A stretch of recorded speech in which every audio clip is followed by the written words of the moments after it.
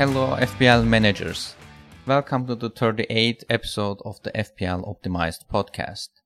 This is the podcast in which we combine analytics with the good old eye test. This is Sertalp. My co-host Bas is on vacation in Italy. We were not going to record an episode this week since we are waiting for international break to be over, but I have thought it might be a good chance to talk about a topic I had in mind in a while. So today's topic is massive data.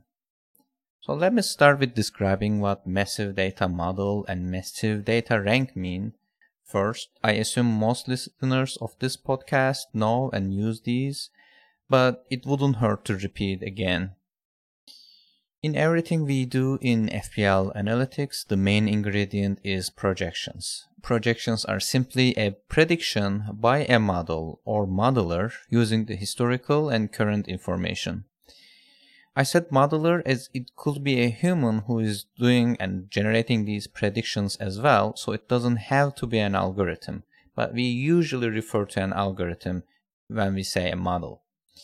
We predict things like probability of Haaland to score a goal in the upcoming fixture. Then you combine these predictions and probabilities with how many points he will get if he scores. So you can either simulate repeatedly or calculate the EV directly and get an average point that he will get. So this is what we call a projection. We sometimes call it an expected value or EV in short. Almost every fantasy game has similar mechanics and similar measures. This projection is what we are trying to optimize using solvers or manually by hand. It is what guides us, the analytics players. Massive data is the model developed by the famous FPLReview. It is a one-man show. Some people think FPLReview is a company, but that's not true. And the model is called massive data since, John uses lots of data to build these predictions. So FPLReview also has market odds and a free model, but we are mainly interested in the massive data model, which I often call the premium model because you need to be a subscriber to reach this model. It is the most advanced model the FPLReview has, and that's what we use in our analysis in this podcast. We know that in FPL there are lots of variants, and by variance we mean that a defender that no one owns or expects can finish the game week with the highest points among all the players. It happens all the time. Or that premium player you picked and have lots of hopes can blank in a double game week. So the question is, how can we be sure that your decision making was good, but you got simply unlucky? This is where most analytics players use massive data, or MD in short, points, and MD rank to see if they are doing well. Simply put, instead of getting FPL points and comparing your FPL points with your friend, you compare how many projected points you have collected with your team selection.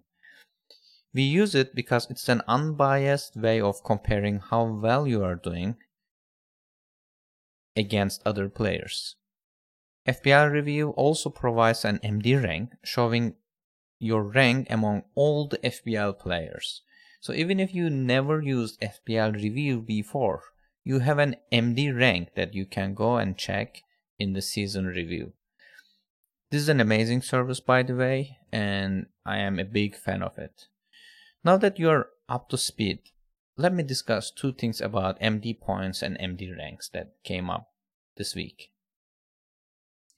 The first topic often comes from Twitter users who are skeptical to analytics.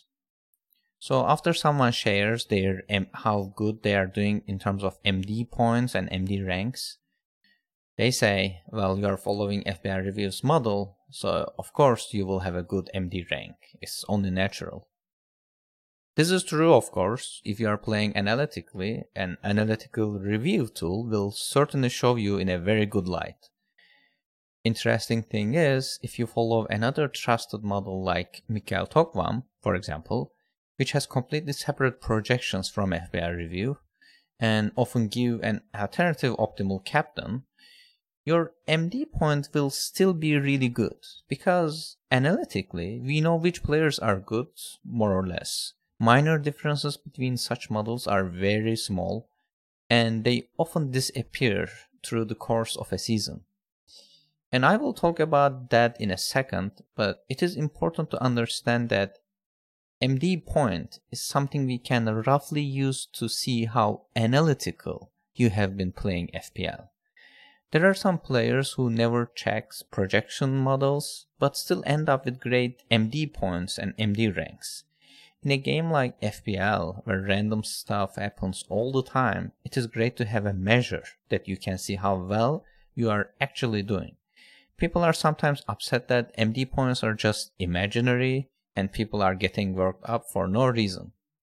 Well, people even make fun of others for sharing their MD points and ranks, as I have mentioned. But the thing is, MD points are filling a very important gap in what we do. How to measure how well of a player you are. Obviously, reviews model, as well as any other model, have signal and noise in it. It is not the ultimate truth, but it is the closest thing we have as the truth. So, no sane person thinks it is the only meaningful measure out there, but it is very, very valuable. So I talked about one extreme, arguing that the MD points are completely useless. Now I will talk about the other extreme, when people obsess over MD points. This week, FPL Football Metrics in Twitter shared that he is 614th in MD rank in the world in a tweet and called it pathetic for a heavy review user like himself. If someone finished FPL in 614th position, you wouldn't call it a pathetic result, right? So most people think that projections are static, so that you think that getting a, let's say, two-digit MD rank is very easy. But actually it is very difficult. Why? Because projections change every single day.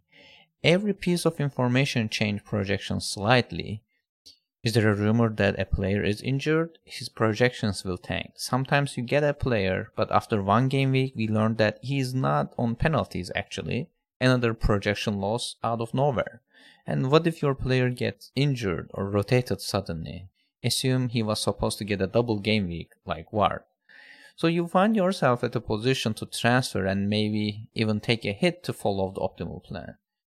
And even cup results affect projections. In all of these cases, as you see, luck plays a big role. If we knew all the projections from the get-go, then maybe it is a shame to finish MD rank in 3 digits, but that's a ridiculous stress for anyone to aim and get upset over a rank as great as 614.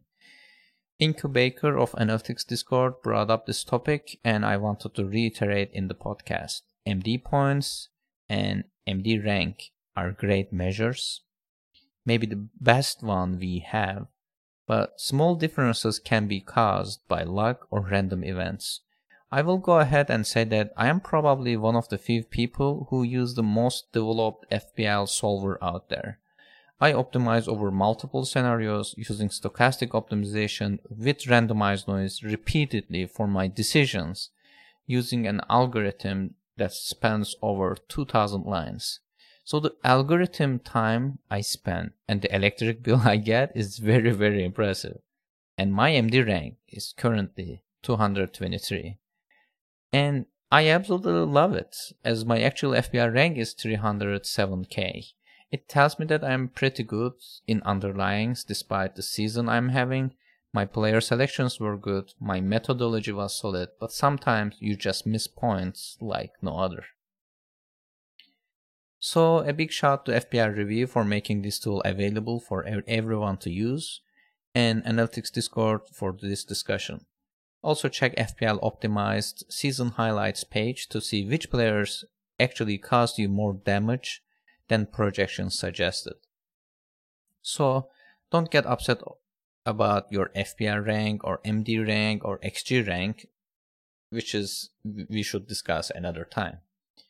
Even though MD rank feels very static, even that one has its own variance. If you are using analytics, in my mind, there's no way you are playing this game bad. It's the bleeding edge of playing FPL, and eventually you will get your golden season. Okay, that wraps up this short episode. Thanks again for listening. We will be back next week to talk about Game Week 29. You can subscribe to our podcast so you will know when the next episode is out, and you can also follow us on Twitter.